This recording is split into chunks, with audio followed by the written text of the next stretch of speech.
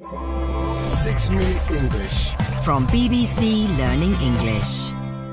Hello and welcome to 6-Minute English. I'm Neil. And I'm Rob. You look tired, Rob. Well, I didn't sleep well last night. I was tossing and turning all night, but I couldn't get to sleep. Well, that's a coincidence, as our topic today is insomnia, the condition some people suffer from when they find it difficult to get to sleep when they go to bed. Thankfully, I don't really have insomnia, but every now and again, I find it difficult to get to sleep. Well, keep listening and we might have some advice to help with that. But first, a question.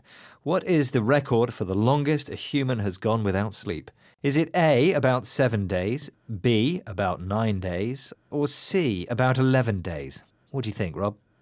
All of those seem impossible, so I've got to go with the shortest, about 7 days. Well, if you can stay awake long enough, I'll let you know at the end of the programme. Dr. Michael Grandner is an expert in all things to do with sleep. He was interviewed recently on the BBC radio programme Business Daily. He was asked what his best tip was to help you get to sleep if you are finding it difficult. What was his suggestion? And it sounds counterintuitive, but trust me, I've got decades of data behind this statement. If you cannot sleep, get out of bed. So, Rob, how does he suggest you help yourself to get to sleep? Well, actually, he says that the best thing to do is to get out of bed. That sounds exactly the opposite of what you should do, doesn't it? Well, he does say that his advice is counterintuitive, which means exactly that it is the opposite of what you might expect. And he says that this advice is backed up by decades of research. A decade is a period of 10 years, and when we say decades, it's a general term for many years, at least 20. Let's hear that advice again from Dr. Grandner. And it sounds counterintuitive, but trust me, I've got decades of data behind this statement. If you cannot sleep, get out of bed. So why is getting out of bed good advice? Here's the explanation from Dr. Grandner. When you're in bed and you're not asleep, and you do that over and over and over again for extended periods of time, the ability of the bed to put you to sleep starts getting diluted. Not only that, it starts getting replaced by thinking and tossing and turning and worrying and doing all these things. When you're not asleep, you get out of bed. This is probably one of the most effective ways to prevent chronic insomnia. It's also one of the really effective ways to treat it. It won't work 100% of the time, but it'll actually work more than most people think. We normally sleep in beds. Beds are designed to make it easy to sleep. But if we can't sleep, that makes the bed's impact weaker. As Dr. Grandner says, it dilutes the power of the bed to help us sleep. When you dilute something, you make it weaker. For example, you can dilute the strength of a strong fruit juice by adding water to it. So if we stay in bed tossing and turning, which is the expression we use to describe moving around in the bed trying to get to sleep, we begin to think of the bed as a place where we don't sleep rather than as a place where we do sleep. So get out of bed to break the connection. This, he says, is a positive way to approach chronic insomnia. Chronic is an adjective that is used to describe conditions that are long-lasting. So we're not talking here about occasionally not being able to get to sleep, but a condition where it happens every night. Let's hear Dr. Grandner again. When you're in bed and you're not asleep, and you do that over and over and over again for extended periods of time, the ability of the bed to put you to sleep starts getting diluted. Not only that, it starts getting replaced by thinking and tossing and turning and worrying and doing all these things. When you're not asleep, you get out of bed. This is probably one of the most effective ways to prevent chronic insomnia. It's also one of the really effective ways to treat it. It won't work 100% of the time, but it'll actually work more than most people think. Time to review today's vocabulary, but first, let's have the answer to the quiz question. What is the record for the longest a human has gone without sleep? Is it A, about 7 days, B, about 9 days, C, about 11 days? What did you think, Rob? I thought it must be about 7 days. Well, I'm afraid you're not right. The answer, rather amazingly, is actually just over 11 days. Extra bonus points for anyone who knew that was done in 1964 by someone called Randy Gardner. That's extraordinary. It's difficult to imagine even going a couple of days without sleep. But 11? I wonder how long he slept for after that. 14 hours and 40 minutes. You've got all the answers, haven't you? Well, when I can't sleep, I get up and read trivia. And now it's time for the vocabulary. Today our topic has been insomnia. This is the word for the condition of not being able to sleep. and something that people do when they are trying to sleep is toss and turn in bed. The opposite of what seems logical or obvious is counterintuitive. It goes against what you might expect. So if you can't sleep, get out of bed. Our next word is diluted. This is from the verb to dilute, which means to make something less strong. And finally, there was the adjective chronic. This is an expression for a medical condition that is long-lasting. So someone who has chronic insomnia regularly has difficulty getting enough sleep. It's not just something that happens now and again. Well, we hope that 6 Minute English isn't a cure for insomnia, but I do find listening to podcasts and spoken radio helps me get to sleep. Well, before we all drop off to sleep from the comforting tone of your voice, Rob, it's time for us to say goodbye. That's it for this programme. For more, find us on Facebook, Twitter, Instagram and our YouTube pages, and of course our website, bbclearningenglish.com, where you can find all kinds of other programmes and videos and activities to help you improve your English. Thank you for joining us, and goodbye. Bye-bye. 6 Minute English. From BBC Learning English. Hello and welcome to 6 Minute English. I'm Neil. This is the programme where in just 6 minutes we discuss an interesting topic and teach some related English vocabulary. And joining me to do this is Rob. Hello. Sorry, Neil. How long did you say this programme is? 6 minutes. It's 6 Minute English, Rob. Right, OK. Sorry, what's your name again? Neil. My name's Neil, Rob. What's happened to your memory? Sorry, Neil. Too many things on my mind. It's affecting my short-term memory. But what I can remember is that in this programme, we're talking about improving our memory. We are, and I think you might find it quite useful. Storing information is an important function of our brains, and scientists are always looking at ways to improve it, but also to stop it deteriorating or becoming worse. Yes.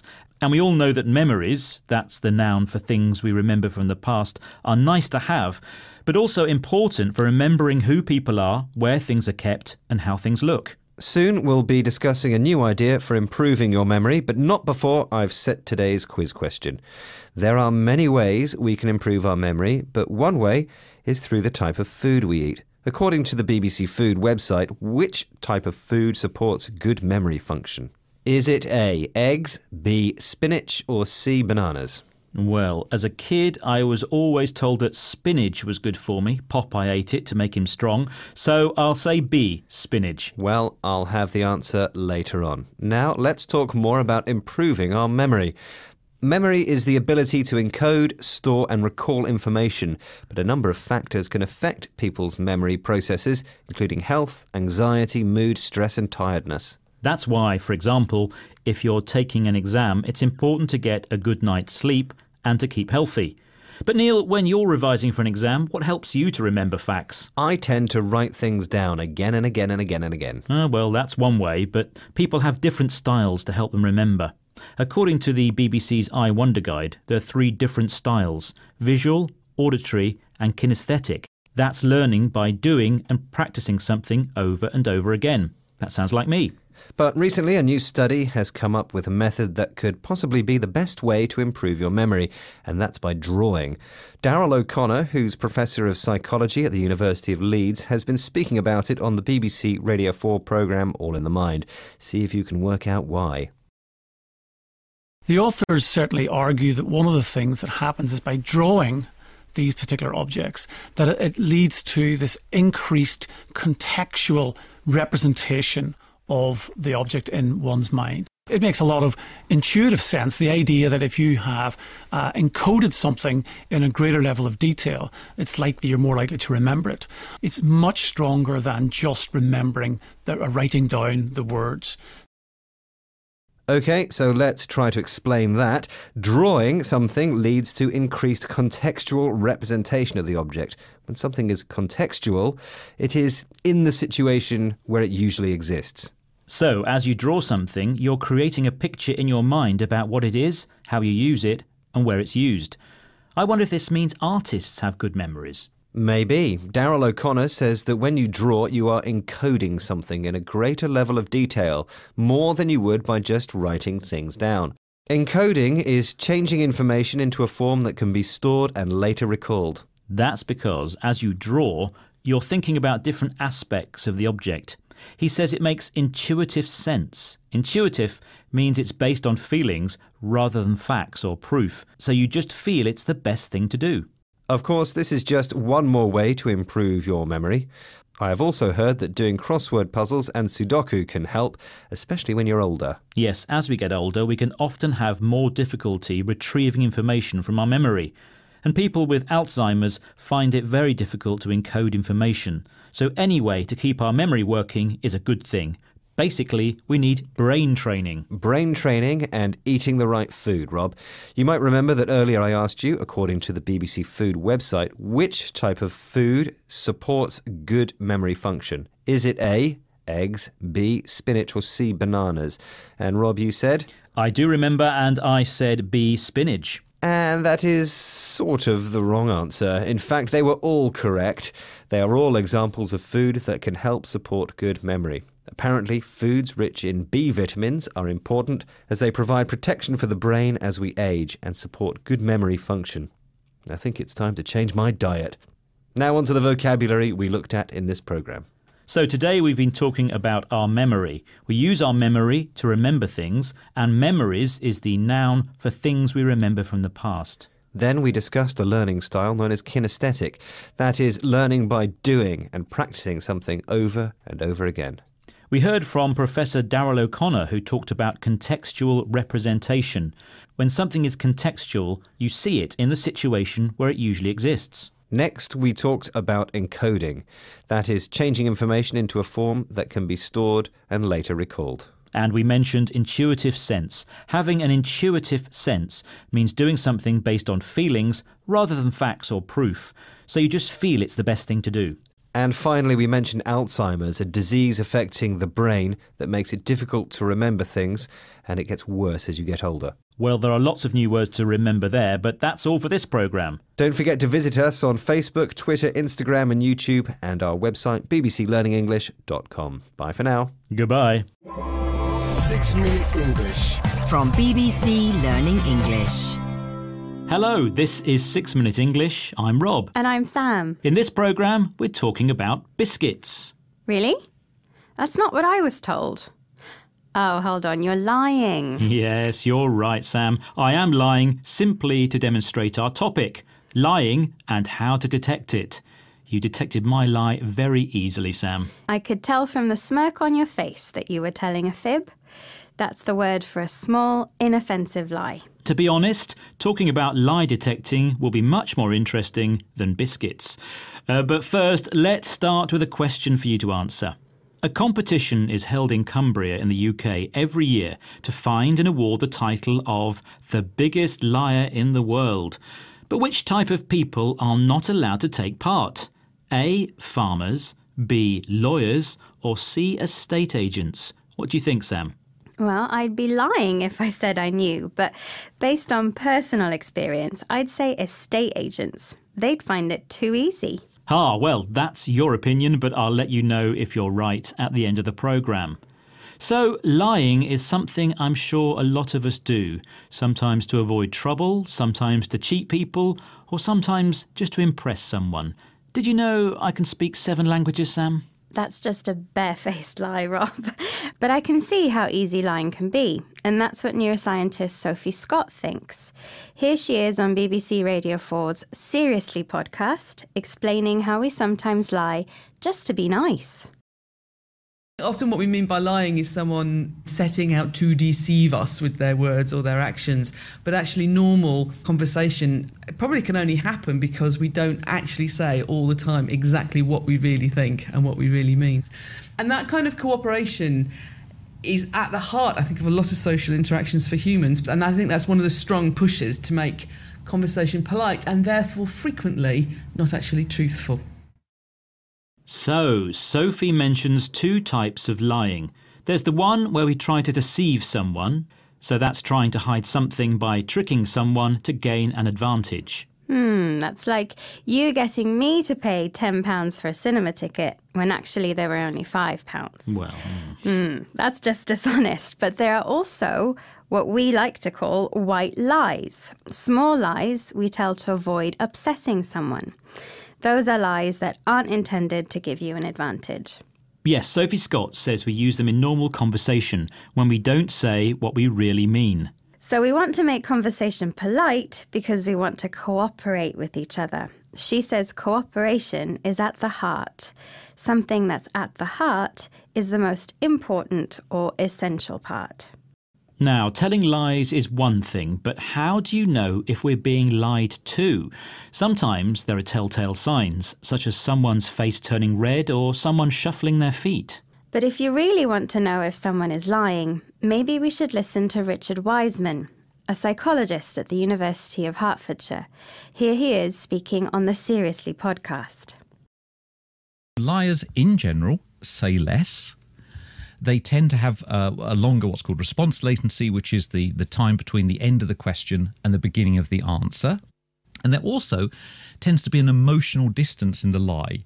So the words me, my, I, all those things tend to drop away in lies. And it's much, much harder for liars to control what they're saying and how they're saying it. So focus your attention there. You become a better lie detector. Some good advice from Richard Wiseman. So, to detect lies, we need to listen out for the response latency, a term used in psychology to describe the time taken between a stimulus or question and a response to it. The bigger the gap, the more chance there is that someone is lying. Is that a good summary, Sam? Sort of, Rob. Richard also suggests we focus on, or concentrate on, what and how people are saying things too. There's probably more to it than just that. Well, now you know how to detect my lies, Sam. Maybe honesty is the best policy, as they say. So I'm now going to give you an honest answer to the question I asked earlier. A competition is held in Cumbria in the UK every year to award the title of the biggest liar in the world. But which type of people are not allowed to take part? A. Farmers, B. Lawyers, or C. Estate agents? Well, I guessed C, estate agents. And you are wrong, I'm afraid. Lawyers, as well as politicians, are not allowed to enter the competition. It's claimed they are judged to be too skilled at telling porkies. Porkies is an informal word for pork pies, and that rhymes with lies. Fascinating stuff, Rob. And that's no lie. But now, shall we recap some of the vocabulary we've heard today? Yeah, why not? A fib is a small, inoffensive lie. A white lie is also a small lie told to avoid upsetting someone.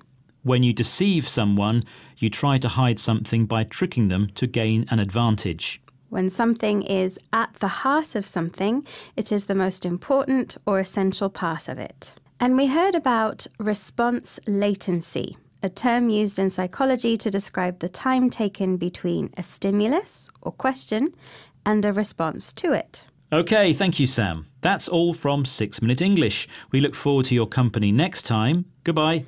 Bye, everyone. 6 Minute English. From BBC Learning English. Hello, this is 6 Minute English from BBC Learning English. I'm Neil. And I'm Georgina. What type of books do you like to read, Georgina? I love reading crime fiction. You know, detective stories by authors like Ruth Rendell or Agatha Christie. Really? Do you find them relaxing? I wouldn't say relaxing exactly, but I get really involved in the story, trying to work out who the murderer is, then finding out on the last page. That's interesting because today we'll be looking at how books can help us relax and feel more alive during troubled times. We'll be finding out how reading is one of the best ways to find relief from the pressures of modern life. Neil, are you talking about bibliotherapy? Amazing detective skills, Georgina. Exactly. Bibliotherapy is the prescription of books as a remedy to sickness. It's been around since 2013, when the UK charity Reading Agency published a list of books that doctors could offer to patients, tackling topics from depression to dementia to chronic pain. Since then, 1.2 million readers have borrowed the scheme's books from libraries. It's so successful that it's about to be extended to children as well. I wonder which books have been most popular over that time. In fact, that's my quiz question for today. What is the best-selling book of all time? Is it A, Harry Potter and the Philosopher's Stone by J.K. Rowling, B, A Tale of Two Cities by Charles Dickens, Or C. Don Quixote by Miguel de Cervantes? I'll say A. Harry Potter. OK, well, we'll find out later if you are right. In bibliotherapy, people meet up to read together. Professor Philip Davis, who runs these reading groups, believes they help the participants come more alive. Here he is speaking to BBC Radio 4's You and Yours about what he's discovered. Above all, that it's not to do with scanning, with quick reading when they're reading literature. If they're just scanning, if you're just looking for information, you go fast, it's very easy, it's automatic. But when literature begins to do something more complicated than that, in an area that emotionally you care about, the brain begins to work from different parts, from a different hemisphere, and it gets excited. It gets pre-emotional. You can see the brain coming to life. And it's that life that is important in terms of these reading groups. One type of reading is scanning. Reading quickly in order to find specific information or skimming the page to get a general understanding. But the real therapy happens when a group reads literature, written works such as novels, poems or plays, which are thought to have artistic merit. When group members read literature, their brains get excited and start working from a different hemisphere, a word meaning half a sphere, usually half the Earth, or in this case, the human brain. Reading literature in this way makes both the left and right hemisphere of the brain come to life, start to be activated again after a quiet period. And it's this coming to life that proves the therapeutic effects of bibliotherapy. Here's Professor Davis again, explaining how the benefits of group reading are observed. There are two methods, really. You can have ECG, where you put electrodes on the scalp and it measures electricity so that you can have a print-off of a graph of the sudden leaps that can happen at particular moments in reading a poem or a short story. Or you can go into the scanner, the fMRI, and there the blood flow, the oxygen, indicates again changes in the configuration of the brain as it takes in this new stimulus. The benefits of reading literature with others can be felt by group members as they begin to feel more alive and able to cope with life's ups and downs. But they can also be measured scientifically by recording brainwave activity. This can be done by carefully attaching metal wires called electrodes to the reader's scalp, the skin under the hair on the head. Brain activity is then measured by giving the reader a stimulus, something that encourages activity in people. In this case, it could be a poem or novel to read. Or something really stimulating, like a detective story. Or a work of literature, which reminds me of today's quiz question.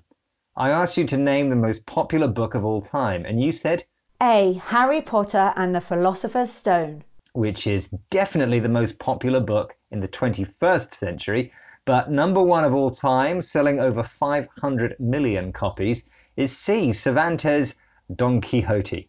And there's even a detective in it. Today we've been discussing the therapeutic effects of meeting up with others in a reading group to read literature, writing of artistic value such as stories and poetry. In contrast to scanning, reading quickly to find facts, reading groups use literature as a stimulus, something that encourages activity in people. Reading stimulates both the left and right hemispheres, the two halves of the brain, and increases emotional activity which can be measured on the scalp, the skin under the hair on a reader's head. All of which helps people dealing with trauma to come to life, feel active and more alive after a quiet period. Right, that's it. I'm off to the library. If only you could. Thanks for listening, and remember you can find many more stimulating topics and vocabulary here at 6 Minute English on BBC Learning English. Bye for now. Bye. 6 Minute English. From BBC Learning English. Hello, this is 6 Minute English. I'm Sam. And I'm Rob. Are you good at complaining, Rob? Aha, of course not. I'm British. I never complain, even when I get terrible service. It's just too embarrassing. Well, you might be in a minority now, as it seems we British are complaining more than we used to. We'll look at this topic a little more after this week's quiz question. The oldest recorded complaint is on a stone tablet in the British Museum. It's nearly 4,000 years old. What was the complaint about? A. An incorrect number of goats that were delivered after being bought at market. B. The quality of copper bars that were supplied. Or C. The non-payment of a bill for a banquet. What do you think, Rob? I'm just going to guess at the goats. Someone bought a load of goats and fewer were delivered than were bought. That sounds good, but it's just a guess. Okay, well, I will reveal the answer later in the programme, and don't complain if you get it wrong. You and Yours is a BBC radio programme about consumer affairs. On a recent programme, they discussed the topic of complaining and customer service with Giles Hawke from an organisation called the Institute of Customer Service. He talks about different sectors. A sector is a particular area of business. Which sectors does he say have most problems when it comes to keeping the complaining customers satisfied? The sectors that probably have more problems than the UK average are public services, telecommunications, transport and service sector. And there are probably some inherent challenges within those sectors. They maybe have more impact on a day-to-day basis. Those sectors which are performing well, travel is performing well, retail is performing well, leisure appears to be performing well. So, which sectors are not keeping the customer satisfied? He says that public services, telecoms, transport and the service sector have most problems. And he says that these sectors may have inherent challenges. And what does he mean by that? Well, some sectors, by their nature, are more complicated and more likely to cause problems for customers. Public services, for example, often don't have enough money or enough staff. Telecommunication systems, such as your internet connection, are very complicated and sometimes go wrong. And bad weather can affect transport and so on. So an inherent problem is a problem that is part of the nature of the thing itself. So those sectors are not performing well. We usually think of the word perform when we're talking about actors or musicians, but in a business sense, to perform well or badly means to be successful or not. And according to Giles Hawke, travel and retail are performing well in terms of customer service. Giles Hawke goes on to talk about how people are actually making their complaints, but are modern methods taking over from the traditional letter or phone call? We still see over 58% of complaints are made by phone or by letter. So, the more traditional methods of making a complaint are still dominant. But we are seeing social media rise, although it's still a very small part of how people complain. And it tends to be used as an escalation point if people aren't getting what they want dealt with in the first instance. So, are people using modern methods more than traditional ones? Actually, no. He says that phoning or writing a letter are still dominant. This means they are still the main, most used methods for making a complaint. Where people are turning to social media is if their complaint is not dealt with. To deal with something means to sort it, to fix it.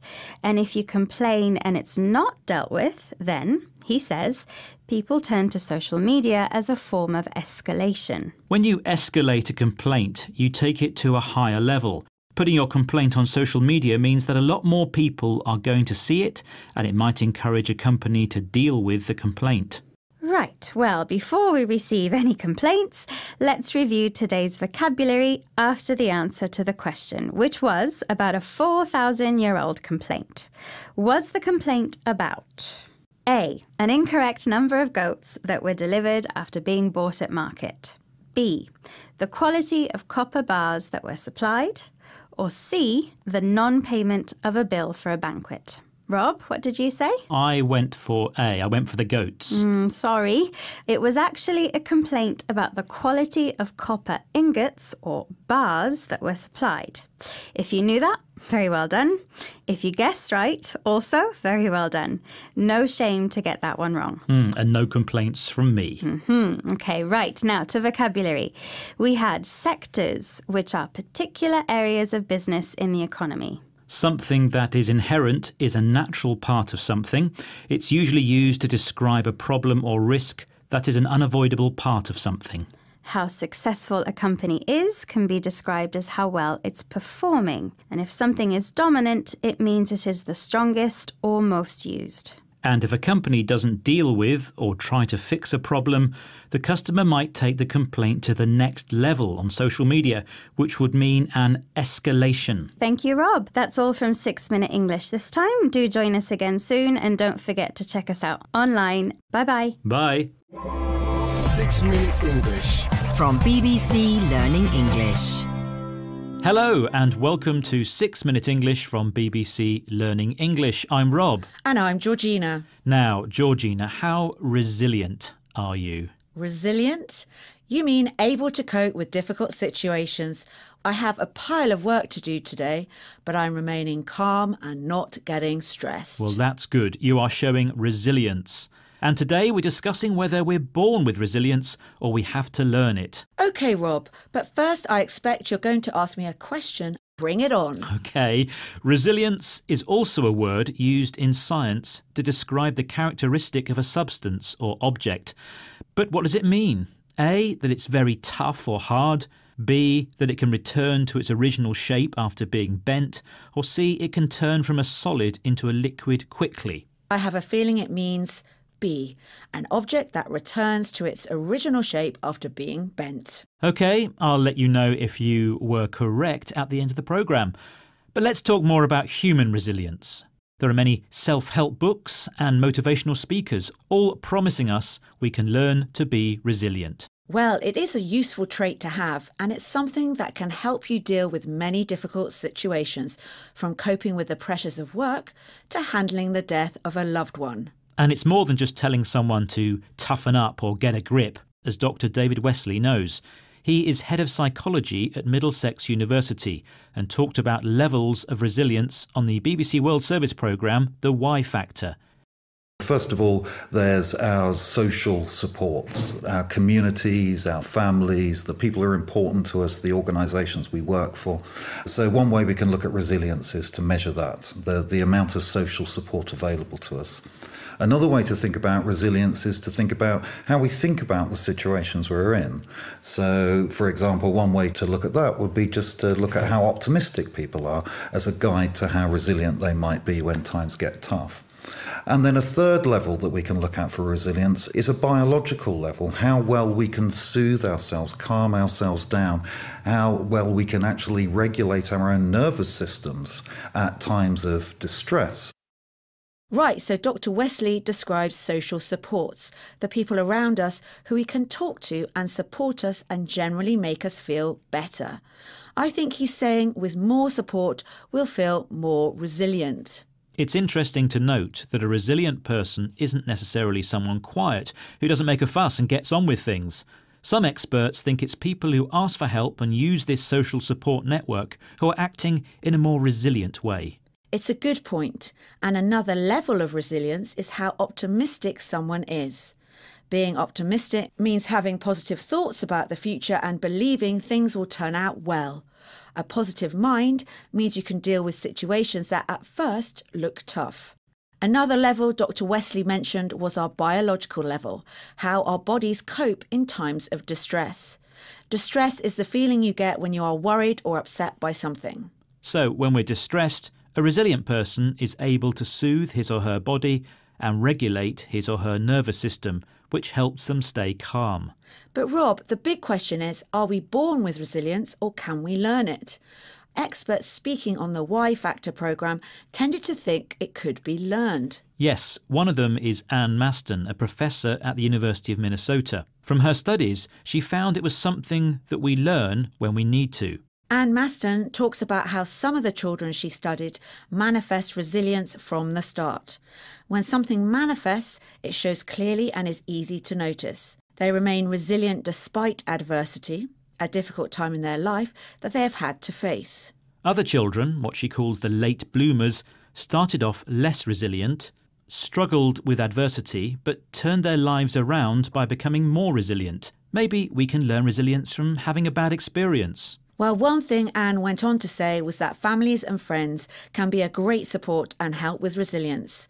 Those that were late bloomers only connected with adults and mentors later in life. Yes, she says that teachers or parents are role models in how to handle adversity.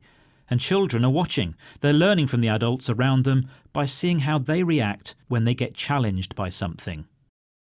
Time now to find out how resilient you are when you discover the correct answer to the question I asked earlier.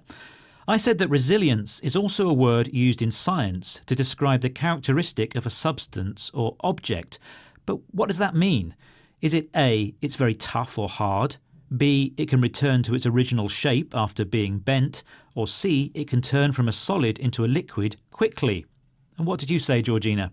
I said it was B. It can return to its original shape after being bent. And you are right. Well done. Bamboo is a good example of a resilient material. You can bend it, it doesn't break, and returns to its original shape. Thanks for the science lesson, Rob. Now we need to recap the vocabulary we've mentioned today. Yes, we've talked about being resilient, an adjective that describes someone's ability to cope with difficult situations. When you do this, you show resilience. Someone who is optimistic has positive thoughts about the future and believes things will turn out well. Distress is the feeling you get when you are worried or upset by something. When something manifests itself, it shows clearly and is easy to notice. And adversity is a difficult time in somebody's life that they have had to face. And that brings us to the end of this discussion about resilience. Please join us again next time. Bye-bye. Bye. 6 Minute English. From BBC Learning English. Hello, this is 6 Minute English. I'm Neil. And I'm Georgina. In this programme, we're focusing on the topic of mental health at work. Yes, it's an issue that can be difficult to see. If someone has an injury, like a broken leg or a serious medical issue, it's obvious and we can understand what's happening. With mental health issues, though, there's no physical sign and people who are experiencing difficulties maybe don't get the same understanding as people who have medical problems. It's a topic that has been getting more publicity recently, particularly as members of the British royal family have been talking about it. Also, awareness is raised through events such as World Mental Health Day, and that is the topic of our quiz. World Mental Health Day is held every year on October the 10th. It aims to raise awareness of mental health issues and their effects on people's lives. In what year was it first held? Was it A, 1992, B, 2002, or C, 2012? What do you think, Georgina? I don't know. I think it will be older than 2012, but as old as 1992? I don't know. I'm going to go with 2002. OK, well, I'll have the answer later in the programme and we'll see if you're right. Mental health problems are very difficult personally for those who suffer from them, and they also have an impact on businesses. Paul Farmer is head of the mental health awareness charity Mind. He spoke on the BBC World Service Business Daily programme about this. How much does he say it costs businesses in the UK? We know that the cost of failing to address mental health in business is colossal. In the UK, it costs between 33 and 42 billion pounds a year, about $50 billion, and around about 300,000 people fall out of work every year as a result of poor mental health. So that's a huge cost to workplaces and to individuals. Behind those numbers, though, are the lives of talented, able contributors who often just slide away from the workplace because they don't get the right help and support for their mental health. What figures did Paul Farmer give there? He gave the figure of about between 33 and 42 billion pounds, which is about $50 billion. That's a lot of money. It is. In fact, he called it colossal. This adjective means huge, really, really big. This is the cost to business, he says, of failing to address the mental health issue. Failing to address means ignoring or not dealing with the problems. It leads to staff leaving work, and he says these people are contributors. They give something to the business in terms of their skill and experience. And because of the mental health issues, which could be addressed but aren't, those contributors are being lost to the business. So it costs companies more money to recruit and train new staff, and you can't always replace the experience that is lost. Let's listen again. We know that the cost of failing to address mental health in business is colossal. In the UK, it costs between 33 and 42 billion pounds a year, about $50 billion, and around about 300,000 people fall out of work every year as a result of poor mental health. So that's a huge cost to workplaces and to individuals. Behind those numbers, though, are the lives of talented, able contributors who often just slide away from the workplace because they don't get the right help and support for their mental health. In recent years, it seems as if there has been more understanding of mental health issues, not just in the workplace, but in society as a whole. Jeff McDonald is a campaigner for the organisation Minds at Work. He spoke on the Business Daily programme about one way that things are getting a little better. I think what's really changed is people telling their stories. And the more stories that we tell, it kind of begins to normalize this. Every single story that we tell is like sending a lifeboat out into the ocean. And the millions and millions of people who are suffering in silence, do you know what they do? They cling onto that lifeboat and they realize they're not alone and they might just be normal. So, because more people are talking about this issue, it begins to normalise it. This means it becomes normal. It's not unusual, strange, or hidden. There are people who suffer in silence. They keep to themselves and hide their problems from others. But because there is more publicity about this topic, they can begin to feel that they are not alone and they don't have to suffer in silence. People sharing their stories are like lifeboats for those who do suffer in silence. In this metaphor, they can cling on to the lifeboats. Right, we are going to have another look at our vocabulary, but first, let's have the answer to the quiz. When was the first World Mental Health Day? Was it A, 1992, B, 2002, or C, 2012? Georgina, what did you say? I thought it was 2002. It was actually earlier, 1992. Now, a review of our vocabulary. Failing to address is a phrase that means ignoring a problem or not trying to help with a problem. Something colossal is very, very big. A contributor is someone who has something to give, who is a positive benefit to, in this case, a business. Then we have the verb to normalise, meaning to make something normal. Someone who suffers in silence doesn't talk about their problems and may hide them from others. And finally, if you cling on to something, you hold on to it tightly. You don't want to let it go. And that's all from us from this programme. We look forward to your company again soon. In the meantime, find us online on social media and on the BBC Learning English app. Bye! 6 Minute English. From BBC Learning English. Hello, this is 6 Minute English from BBC Learning English. I'm Sam. And I'm Rob. In this programme, we'll be talking about disagreeing. No, we won't. I think we will, Rob.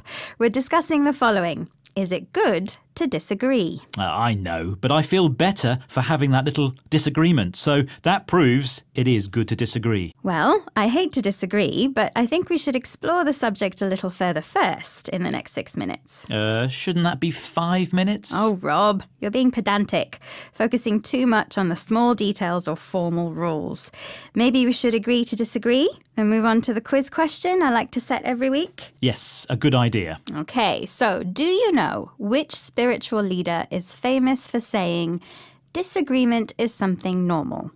Is it A, Pope Francis, B, the Dalai Lama, or C, Ravi Shankar? That's tricky, so I'll have a guess and say B, the Dalai Lama. Okay, I'll let you know if that was correct at the end of the programme. But whoever said disagreement is something normal is probably right. I'm sure we all disagree with someone about something, don't we, Rob? No. Ha, just joking. Of course, disagreeing is normal. It would be boring if we agreed about everything. However, I guess agreement on some things may have prevented a few wars. Indeed. But it is a fascinating subject, and it's something the BBC Radio 4 programme, A Guide to Disagreeing Better, looked at. I think we should hear about how not to disagree first. This is couples therapist, author and speaker Esther Perel, who knows a thing or two about that. In a battle, you position yourself in a hierarchy. One is on top of the other. And then there is arguing that comes with a contempt, in which it's not just that I don't accept your point of view, it's that I actually really think you're a lesser human being. Right, so Esther explains that bad disagreement is a battle. One person tries to take a higher position in the hierarchy. A hierarchy is a way of organising people according to their importance. So a disagreement doesn't go well if one person thinks they're more important than someone else. And according to Esther, things also don't go well if someone has contempt, which is a dislike or lack of respect for someone or something. And contempt in a bad disagreement can be more than just not liking somebody's point of view, their perspective on something. It could be thinking someone is a lesser human being. Ouch, that's not nice. Let's think more about good disagreement. The BBC podcast Seriously has listed some tips for disagreeing better, including not aiming for the middle ground, another way of saying compromising.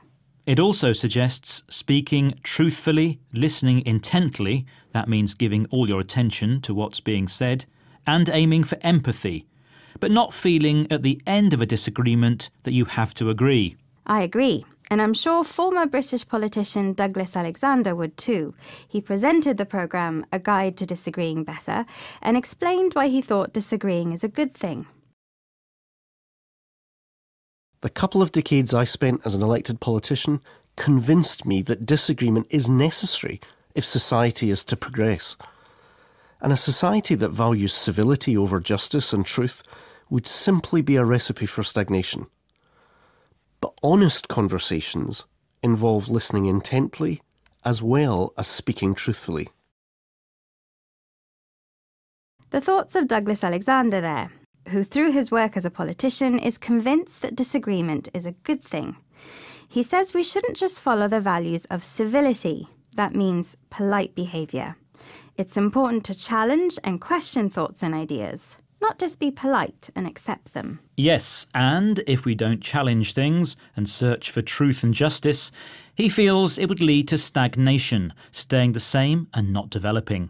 The verb form is to stagnate. But he does say that when we discuss things and disagree, we must be honest, listen to the other person intently, and speak truthfully. But I would add that this should be done politely and with respect. Well, Sam, I've been listening to you intently, and if I'm honest, I think it's about time you gave me the answer to today's question. We can agree on that, Rob. So earlier I asked you if you knew which spiritual leader is famous for saying disagreement is something normal. Is it A, Pope Francis, B, the Dalai Lama, or C, Ravi Shankar? And Rob, what did you say? I said it's B, the Dalai Lama. And you were right. Well done. Now, if you'll agree, could we recap some of the vocabulary we've discussed in this programme? Of course. First of all, I was accused of being pedantic, focusing too much on the small details or formal rules. Then we mentioned hierarchy. This is a way of organising people according to their importance. Contempt is a dislike or lack of respect for something or someone. A point of view describes someone's perspective on something. Your point of view might be different from my point of view. Indeed. And we also mentioned civility, which means polite behaviour. And stagnation means staying the same and not developing. Would you agree, Sam? You are right, Rob. And that brings us to the end of our discussion about disagreeing.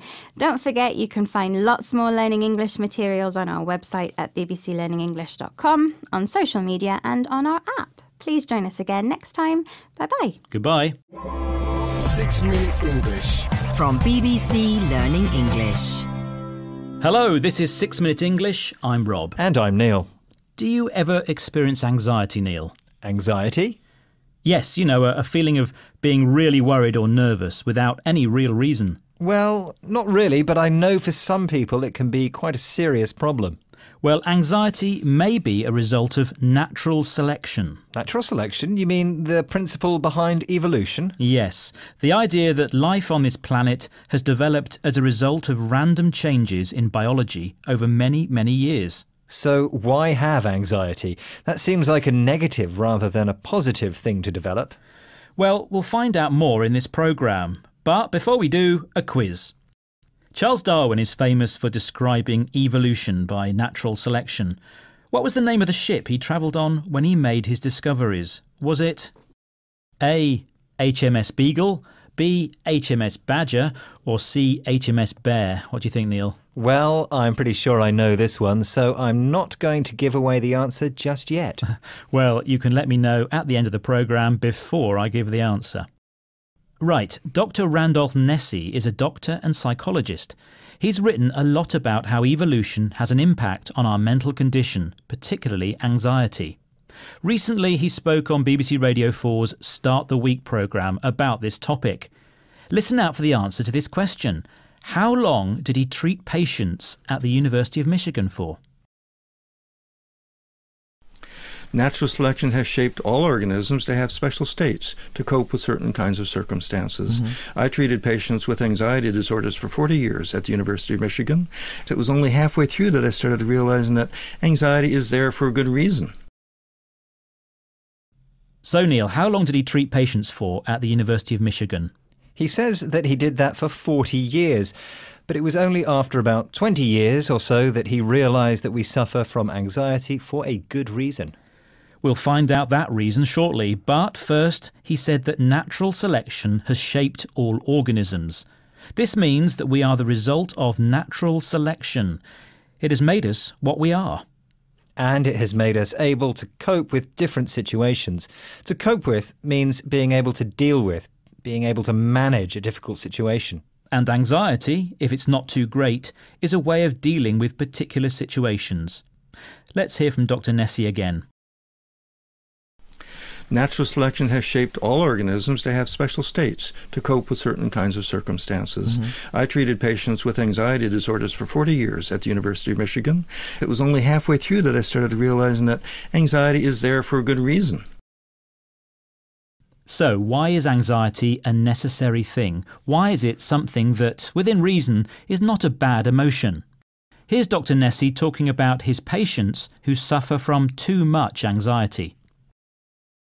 What you're having is a normal kind of emergency response, which is great in life-threatening situations. But for you, it's a false alarm like a smoke detector going off when you burn the toast.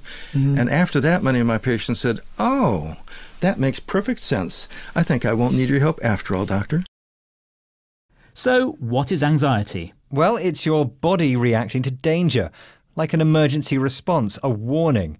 In really dangerous situations, which could harm you or even kill you, which Dr. Nesse describes as life-threatening situations, it's a useful response to warn you to take action or to prepare for action. But some people experience anxiety when there's no real danger. It's a false alarm, like when you burn the toast and the smoke detector alarm starts, or, as he says, goes off.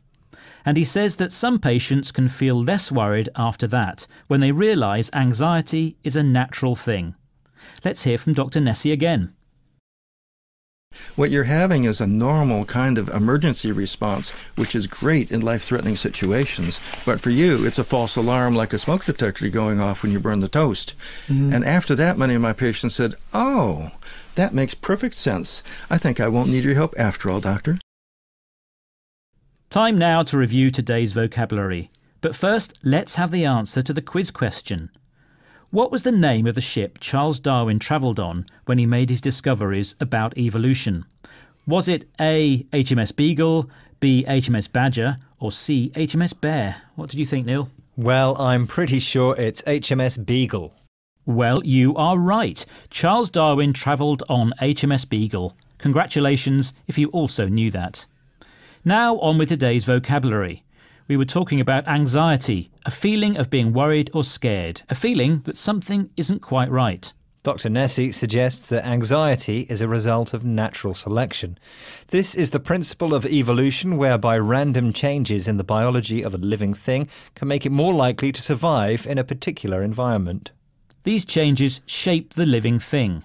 They make it what it is.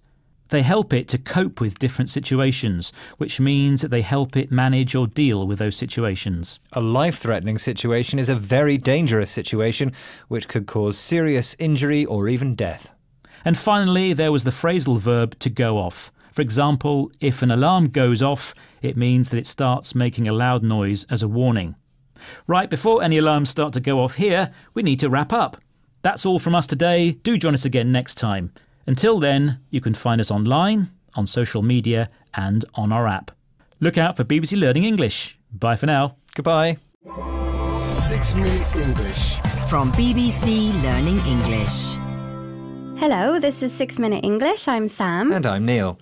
Do you like sad music, Neil? Well, when I was younger, if I had a breakup with a girlfriend, I would listen to sad songs. Songs which reflected my mood. And do you still listen to those songs now? Not so much, but I do still like them. Well, it seems as if there might be a biological reason why some of us do like sad songs. We'll look at this topic a little more after this week's quiz question, which is about music videos. The music video has been around for a while, but in what year was MTV, the first dedicated music video channel, launched in the US? Was it A, 1981, B, 1982, or C, 1983? Well, what do you think, Neil? I'm going to have a guess. Is it the early 80s? Well, yes. Care to be more specific? Well, it's a long time ago. I was just a small boy. I'm going to go for 1982. Okay, I will have the answer later in the programme, but first, more about sad songs. Professor David Huron from Ohio State University has conducted research in this area, and he discussed it recently on the BBC World Service radio programme, The Why Factor. He was looking at why some people like sad music and other people really don't like it at all. As he says, they just can't stand it. He believes it's to do with a hormone. A hormone is a natural chemical in our bodies which can have an effect on various systems and also emotions. Listen out for the name of the hormone he mentions. One of the things that we were interested in is what's the difference between people who listen to sad music and who love it, and people who listen to sad music and who just can't stand it. In our research, it started pointing towards a hormone called prolactin. Now, prolactin, as you might guess from the name, is associated with lactation, breastfeeding. When people cry, they also release prolactin. And there are circumstances in which prolactin seems to have this comforting effect. So, which hormone did he mention? He talked about the hormone called prolactin, which he said was connected to lactation. This is the production of milk by mammals to feed their young. What he noted was this hormone can be released when people cry, and in some cases, this hormone has a comforting effect. When something is comforting, it makes you feel better. It calms your emotions. Let's listen again. One of the things that we were interested in is what's the difference between people who listen to sad music and who love it, and people who listen to sad music and who just can't stand it. In our research, it started pointing towards a hormone called prolactin. Now, prolactin, as you might guess from the name, is associated with lactation, breastfeeding. When people cry, they also release prolactin. And there are circumstances in which prolactin seems to have this comforting effect. So what conclusions did he make about this hormone and how it might be working? Professor Huron explains. So the thought was that perhaps what's going on is that the people who are enjoying listening to sad music are receiving some sort of excess of prolactin, and people who are listening to sad music and they just find it incredibly sad and unhelpful and they don't want to listen to it, maybe they're not getting enough prolactin when they listen to the music. So what's happening? Or as Professor Huron said, what's going on? Well, it seems quite simple, though I'm sure it's very complicated.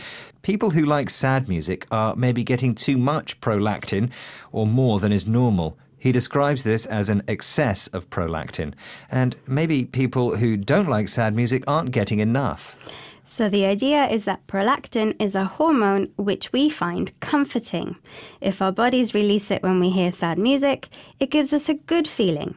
But if prolactin isn't released or there isn't enough of it, we just find the sad music sad and it doesn't help to cheer us up. I guess so. But you know, emotions are funny things. It's weird to think that our feelings are caused by different natural chemicals that run around the body. Absolutely. Okay, we're going to take another look at today's vocabulary, but first, the answer to this week's quiz. The music video has been around for a while, but in what year was MTV, the first dedicated music video channel, launched in the US? Was it A, 1981, B, 1982, or C, 1983? And Neil, you said... I said it was definitely the early 80s. Well, you're not wrong there, but which year exactly? 82? Well, you'll need to dig out a sad song to make you feel better now, because the answer was 1981. Oh dear, I can feel my prolactin levels dropping already. I'm sure you can't. But let's move on to vocabulary. If you can't stand something, it means you really don't like it. A hormone is one of the body's natural chemicals. And the hormone prolactin is connected with lactation, which is the production of milk by mammals. Something that is comforting makes you feel better emotionally. The phrase, what's going on, has a very similar meaning to what's happening. And an excess of something is too much or a more than normal amount of that thing. Well, before you have an excess of our company, we should wrap up. Thanks for listening, and we hope you'll join us again soon. As ever, don't forget that you can find more from the BBC Learning English team online, across social media, and on our very own app. Bye for now. Goodbye. 6 Minute English. From BBC Learning English.